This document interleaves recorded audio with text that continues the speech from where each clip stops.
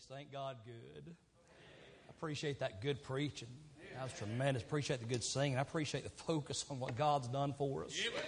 I'm glad when He sees me, He sees the blood of the Lamb. I pastor in a hard area. I'm talking about an area where the men are real men and the women are too. Hard area, man. Half the people in my church can't tell time, but most of them have done time. Very first convert in my church, we took a men's trip, and we had the trailer pulling behind us and had it padlocked, and I got there 4 hours from church and realized I'd forgotten the key. And my first convert said, you got a towel? I said, yeah. He said, you got a broomstick? I said, yeah. He said, don't look.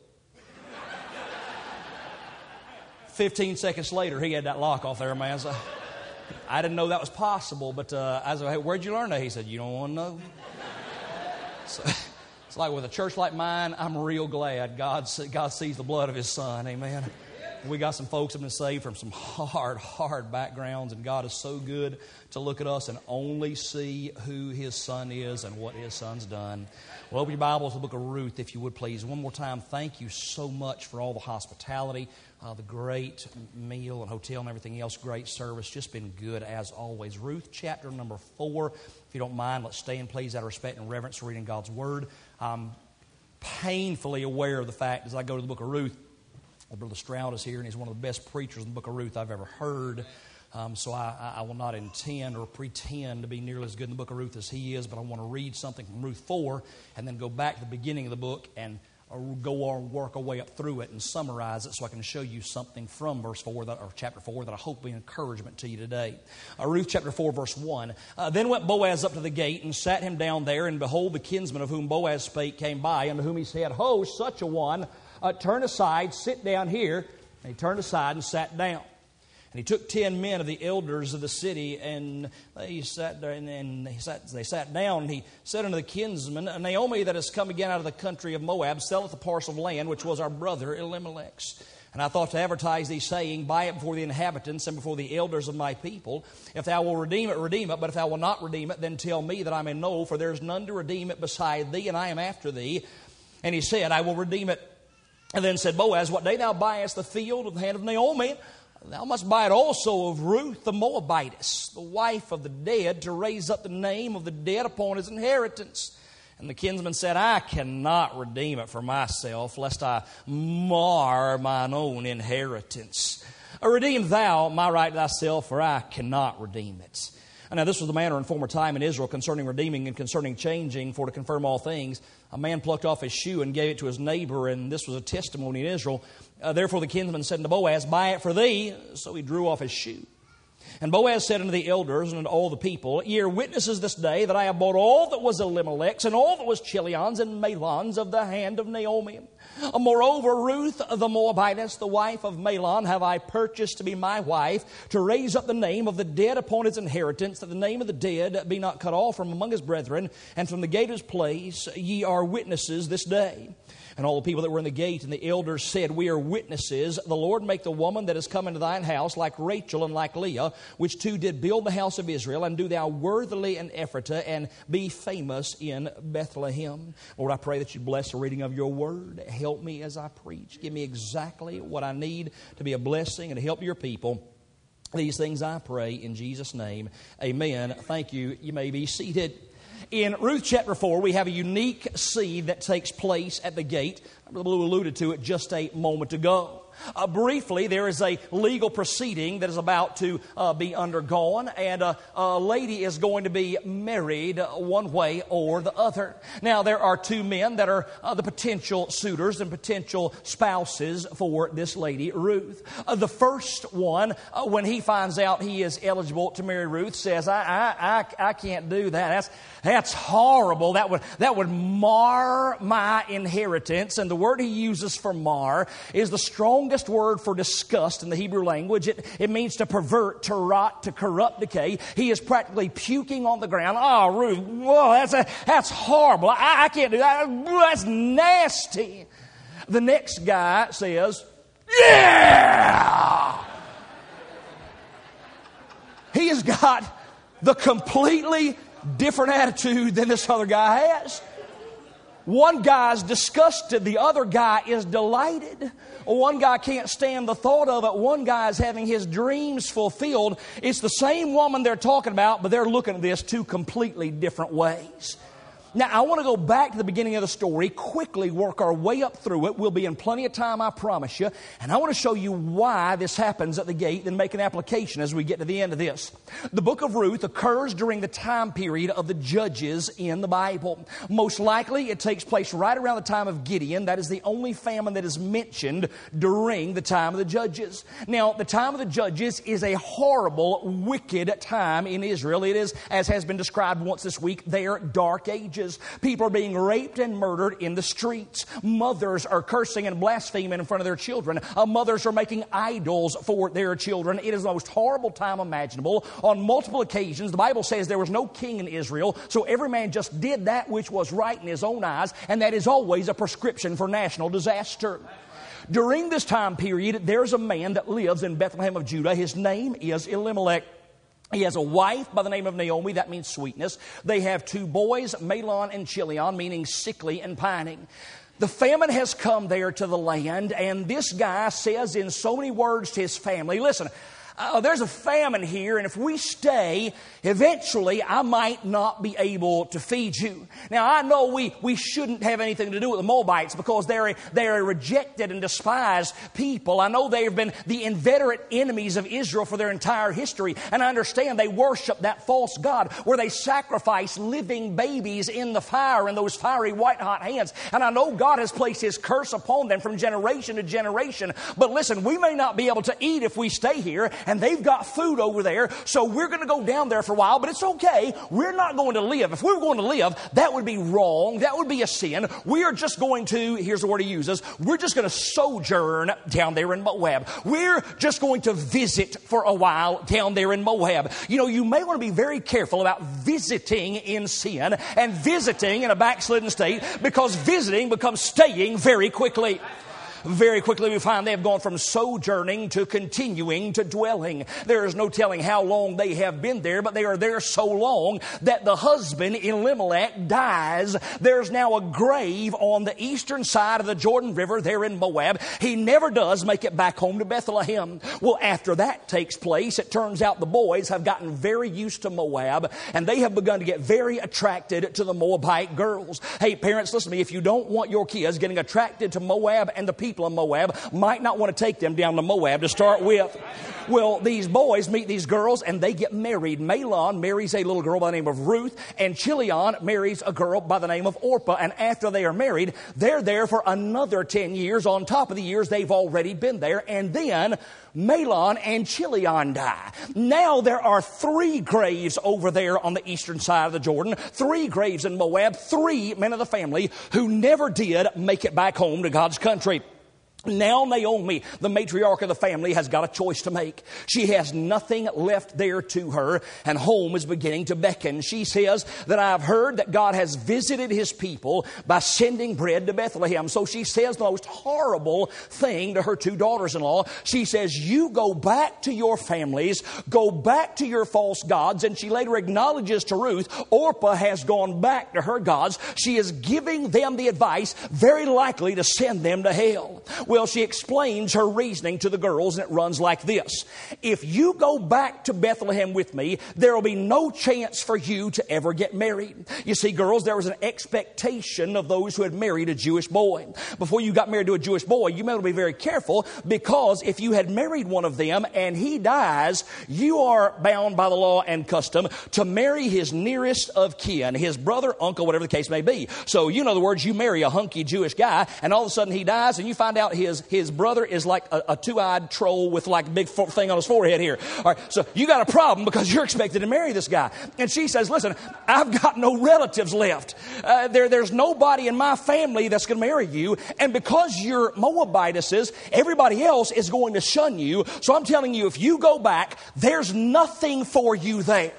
Now, Orpah hears this reasoning, and though she has initially said, I'm going back with you, once she realizes there's nothing for her there, she goes back to her family, she goes back to her false gods. Ruth, on the other hand, having only seen the witness and example of a backslidden believer, has come to know the God of that backslidden believer. And Ruth says to her, entreat me not to leave thee or to go back from following after thee. Whither thou goest, I will go. Whither thou lodgest, I will lodge. Thy people will be my people, thy God, my God. Where thou diest, I will die, and there will I be buried. The Lord do so to me, and more also, if aught but death part between me and thee. Now, we normally hear those words spoken in a wedding. The bride holds the hands of the groom and says, entreat me not to leave thee, nor follow back from going after thee. When thou goest, I will go. When thou liest, I will lie. That's just a great part of the ceremony. Everybody cries. It's so awesome. But the first time those words were spoken was to a mother-in-law. Now, can you imagine that wedding ceremony? Young lady, if you would, remove your hands from those of your groom and join hands with your mother-in-law. Repeat after me. Mother-in-law, whither thou goest, I will go, mother-in-law. Whither thou lodgest, I will lodge, mother-in-law. Yeah, well, wouldn't that make quite the ceremony? Well, Ruth speaks these words to her mother-in-law, and the Bible says that when Ruth saw she was steadfastly minded to go with her, that she left off from speaking to her. So they go back to Bethlehem. Now for Naomi, this is steps back into very familiar territory. Been a long time, but this is home she's going back to. For Ruth, the exact opposite is true. This is completely unfamiliar territory to her. She can expect a cold shoulder and not much of a welcome. Yet every step she takes, she is walking by faith, just trusting the God that she's come to know. They get there to Bethlehem. The Bible tells us at the end of chapter 1 that all the city was moved about Naomi. Is this Naomi, the daughter of the city? Has she come back? And she gets very angry. She says, don't call me Naomi. Don't call me sweetness. I came out left out full. God brought me home empty. I'm as bitter as I can be. Call me Mara. The city doesn't know what to think, and Naomi's not being very helpful. Well, eventually the hubbub about them dies down, and now they've got reality to face. Now there are two widows, a young widow and an old widow, and there's no provider there, and there are more bills than they can take care of, and there's no way seemingly to survive, and somebody's got to put food on the table. Well, Ruth understands the laws of Moses and the customs of the land, so she says to Naomi, if you'll let me, I'll go out into the field of he whose eyes on whom I find grace. I will glean after the reapers because I know the laws of Moses allow this. Naomi gives her permission to do so. So Ruth heads out one morning, and the Bible says it was her hap to land in the field of a man by the name of Boaz. We would use the word happenstance. Isn't it interesting how when you're in God's will, your happenstance and His providence keep on meeting right up and holding hands? She ends up in the field of a man by the name of Boaz, and she is working out there in the field all day long, and then Boaz comes by. And Boaz, the boss, the owner, says, the Lord be with you. Now, wouldn't you like to work at a fast food place like that? Boss shows up, the Lord be with you. And it's not a put on with him. They're so used to it, they say, the Lord bless thee. And then he says, whose is that girl? Now, he's not surprised there's a girl out there. Please understand, they're used to that. The laws of Moses allow that. The poor and the foreigners are allowed to do that. So he's saying, who's that? And he later acknowledges how attractive she is. He has noticed her because he says, girl, I have told the young men not to touch you. Now, I'm not trying to be unkind in the least. But if there's a girl that's like 5 feet wide by 5 feet high and 500 pounds and with like a mustache and buck teeth so bad she can eat corn on the cob to a picket fence, guys are going, we're good, man. Sorry, boss, we got it. No problem, we got it. So he is acknowledging how attractive this girl is. Whose is that girl? The foreman begins to speak. He says, boss, that is Ruth the Moabitess who came back to Naomi out of the country of Moab. Boss, she's been in the field working since early morning till she just now tarried in the house a little bit. He's saying in so many words, boss, I'd take a field full of people just like her. She's one of the greatest workers I've ever seen. She got character to spare. Boaz begins to speak to her, my daughter, go not into any other field. You just stay fast by my maidens, and don't you worry about picking that big old bucket up out of the well. We got boys to do that, and you just drink there out of their water.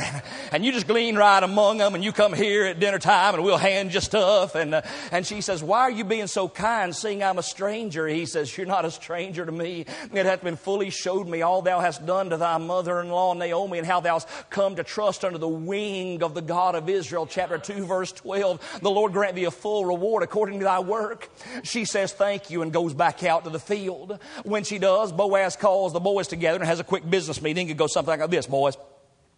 You know how I've always told you I expect an honest day's work for an honest day's pay, right? Right. You know how I've always told you I expect you to be absolutely efficient in business. No waste, right? Yeah, boss. You know how I've always told you I expect you to really give it 100%. Yeah, boss. Forget all that.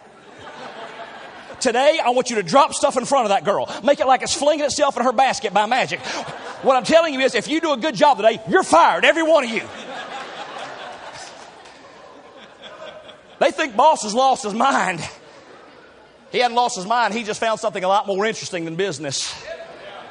Ruth goes back out to the field. By the time she is done working that day, she has got enough food for 2 people for 5 days. That is an exorbitant amount. So when she comes home, Naomi recognizes this, and she says, who took knowledge of thee? The Lord bless him. And Ruth says, well, the man's name was Boaz. And because Boaz, are you serious? I thought he was dead. I sent flowers to his funeral. Boaz is still alive? Are you serious? I can't believe Boaz is here. The man's near of kin to us. And the word she uses is the word goel. It means he is a kinsman redeemer, one who can buy you back and undo your debts and bring the land back into our family. He's who I told you we didn't have any of. Now, Ruth, for her part, does not seem to be really getting this, because the next thing she says is, well, he told me to stay fast by his maidens. And you can hear Naomi go, and sort of put the brakes on, because she seems to know she's getting ahead of herself. And she says, it is good, my daughter, that thou go not into any other field, that they find thee not in any other field. And she just backs off a little bit. Now, this is the beginning of the barley harvest. Next thing you read is that Ruth continues to the end of the wheat harvest. That is 2 months later. In other words, this Moabite girl who can expect nothing but rejection because of her background, for 2 months she is working in the field and showing her godliness and showing that she's really a believer in the God of Israel and showing her character. For 2 months, God is using this to soften the heart of a Jewish man by the name of Boaz, who normally would have nothing to do with her. For 2 months this is going on, and for 2 months Naomi is watching as Ruth is coming home day by day, loaded down with goodness, and Naomi is seeing this man is really starting to fall in love with her. For 2 months the process goes on, and then at the end of 2 months, she comes home no doubt hot and tired and sticky and sweaty and just wanting to go to bed. And you hear Naomi say, oh, honey, I know you've had a hard day out there in the field, and you're tired, and you want to go to bed. Forget that. Get cleaned up, put on your best garments, anoint yourself with oil. You going right back down there. Because tonight is profit-taking night. They'll finish up all the work there of the crops. They'll find out how much they have gathered in. It'll be the happiest night of their year. They'll have a big fellowship there, and then they'll all go to sleep right there on the floor. Now she says, go down there, but make not thyself known to the man. In other words, the way she said that was just sort of be coy to him. Hey, but don't really get too involved in it. Don't engage in any long conversations. And then she says, when you see where he sleeps, you're going to go to where he's asleep, uncover the man's feet, lay down crossways at his feet. Now, can you imagine the hysterical reaction if you suggest that day? How dare you tell me to lay down at the stinking fungus-filled feet of some man? Do you not know that a woman is worth any 5 men? I'll never lay me down at the feet of some man. I guarantee you that's the normal ERA reaction today, Jack. But Ruth, notice her tender spirit. Ruth says, all thou hast bidden me, I will do. Ruth goes down there, waits for everything to finish up. Boaz goes to sleep. She lays down at the feet of Boaz. And the Bible tells us that at midnight the man awoke and he was scared. Because I don't care how tough you think you are, something surprises you in the dark, it's going to make you jump. My daughter, Alethea, the youngest of our family, has several charming habits about her. And one is that she likes to hide in little dark cubby holes and jump out and go, bah. We have a 75-foot long hallway in our church where the switch is the very end of it because the architect thought it'd be a genius idea to make us walk down a dark 75-foot long hallway to get to the switch. And by the time we already figured out the problem, all the drywall was up and I was not yanking that stuff down. So she will get in one of those little cubby holes. You walk by, bang, and she's really good at it. Well, last year I was going home and I called to find out where the family was. They were in one vehicle, I was in the other. And I found out I was about 5 minutes ahead of them. And when I hung up, I went, and I got home and I wheeled the truck in behind the house where it couldn't be seen. And I went in, I opened the door and I heard the alarm beeping, beep, beep, beep. And I shut it off and then I reset it for stay, where it would make the same noise the next time somebody came in. And then I shut the lights off and I waited. A few minutes later, I saw headlights pull into the driveway.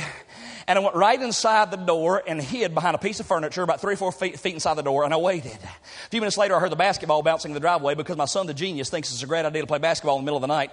And then a minute later, I heard the keys fiddling in the door. That'd be my wife, and she opened the door, and I heard beep, beep, and she walked right by me, didn't see me because I was hiding in the dark. And then came my oldest daughter, Karis, the good child, and she walked right by me and didn't see me because I was hiding there in the dark. And then Alethea came by, and when she got right by me, I went, I have never seen a reaction like that in my life, man. She literally jumped in the air. Her feet went out in front of her like this, and she started kicking. And she's backpedaling with that. She goes, ah! She lands all the way on the ground. She's still doing it. Ah! My therapy bills are through the roof. But it's worth every penny of it, man.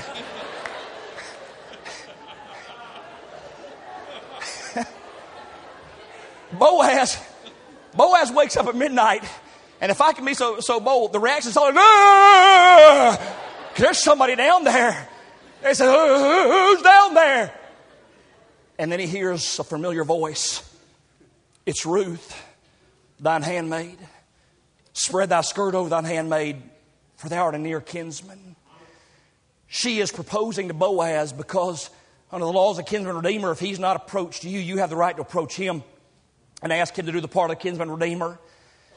Boaz says to her, I will do everything you've asked, for all the daughter of my people doth know thou art a virtuous woman. Then he says, howbeit. That word means, but there's something you ought to know. Howbeit, there's a kinsman nearer than I. Now Ruth's world is in turmoil.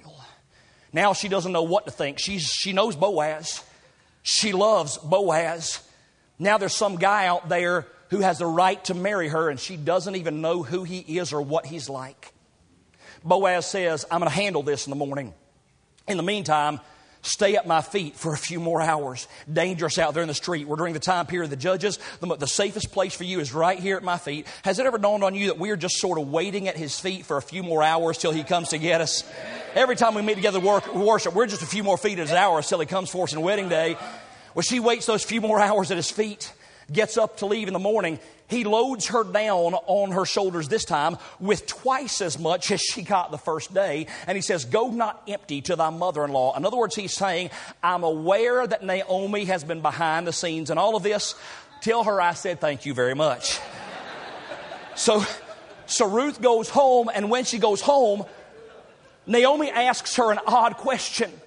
She says, who art thou, my daughter? Now, she knows who she is. Here's the thing. She's surprised to see her coming home. So she is saying in so many words, who are you? Are you the girl who's been rejected? Are you the girl who has been told to go home while I think about it for a while? Are you the girl who has said, yes, but we need to wait for just a little bit? Who are you? What has happened? And Ruth says, he told me he would marry me, but then he also told me there's a kinsman nearer than I am. And Naomi's thinking, you can't be serious. I thought there wasn't one, and now there's two of them. She says, sit right here, because I'm telling you the man will not be in rest until he finished the thing this day. True to Naomi's expectations, Boaz is up early in the morning. He's heading for the city gate. The man he is going to meet is his only living relative. He says, after you, there's none but me to redeem it. You're the only family any of us have left. In other words, he knows this guy very well. And yet he is so jumbled in his mind that when he sees him, he says, ho, such a one. Hey, you, come sit down. Can't even think of his name. So ho, such a one, hey, you, comes and sits down. And Boaz gets 10 elders of the city. And then he says, here's what we're going to do. We got some business to take care of. He says, a little like our brothers died. And Naomi's got this scrubby little piece of ground for sale. You may want it, may not. But, if you don't buy it, I'm going to buy it because there's nobody but us. And the guy says, land? Yeah, I want land. They're not making any more land. That's awesome. Boaz is upset. So then he pulls the ace out. Oh, yeah, wait a minute. Before you agree to buy this land, you need to know something. This is not a normal sale. This is a kinsman redeemer sale. The day you buy the land, you also have to marry the widow that comes with the land. That would be Ruth the Moabitess. Now, when he gets to the word Moabitess, Mr. Hayu's entire attitude changes. Oh, no. No, I can't do that. That would mar my inheritance. Oh, that's disgusting. No, I can't marry Ruth. And Boaz is, yeah!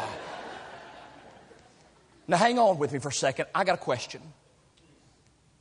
As I asked at the beginning of the message, why the different reactions? Go back with me to the beginning of the story. Matter of fact, go all the way back to Moab with me. I got a question. It's a math question. You want a quick math test? How many young widows were there in Moab that needed a kinsman redeemer? There were 2 of them. How many potential kinsman redeemers were there waiting in Israel? There were 2 of them. I want you to let this sink in. Ruth saw no way that it could work and said, I'm going to trust God by faith anyway. And she went back to Bethlehem, and everything she needed was right there. And God softened a kinsman redeemer's heart to her. Had Orpah made the same choice, there was another kinsman redeemer right there waiting. And the same God that softened Boaz's heart could have and would have softened Mr. Ho-such-a-one's heart. The point is, there's enough for both of them in God's will, but only one of them had the faith to step out and follow God's will. Listen to me real carefully. Hebrews 11:6 says, without faith it's impossible to please Him. Because of that, a very good God who loves faith above all else is going to place you in positions where the only way you have to please Him is just to step out on faith and trust Him. And if you're willing to trust Him even when it doesn't make sense, if you're willing to follow Him even when it doesn't work on paper, if you're willing to do what He says, I promise you, there's enough for you there. You serve a God who misses nothing and who knows what you need and who knows how to meet those needs. I've got a truck out in the parking lot, a 1997 F-250, bought used up in Stanton, Virginia, drove it home. Had it for a couple months, and it broke down in the church parking lot. Now, that's the difference between a Ford and a Chevy. A Ford breaks down in the church parking lot where it can get help. Chevy breaks down in a field somewhere where it can't. But I had this truck broke down in the church parking lot. And I called the mechanic, and he came to pick it up. He called me back about an hour later. He said, your compressor is completely locked up. It's going to cost $378 to fix it. I can have it done in a week by Monday. I said, that's not in the budget, but I got to have it. Go ahead and do it. I got on the phone with him. 5 minutes later, my phone rang. There's a preacher friend of mine. He said, can you come preach a youth rally for me Friday night? No problem.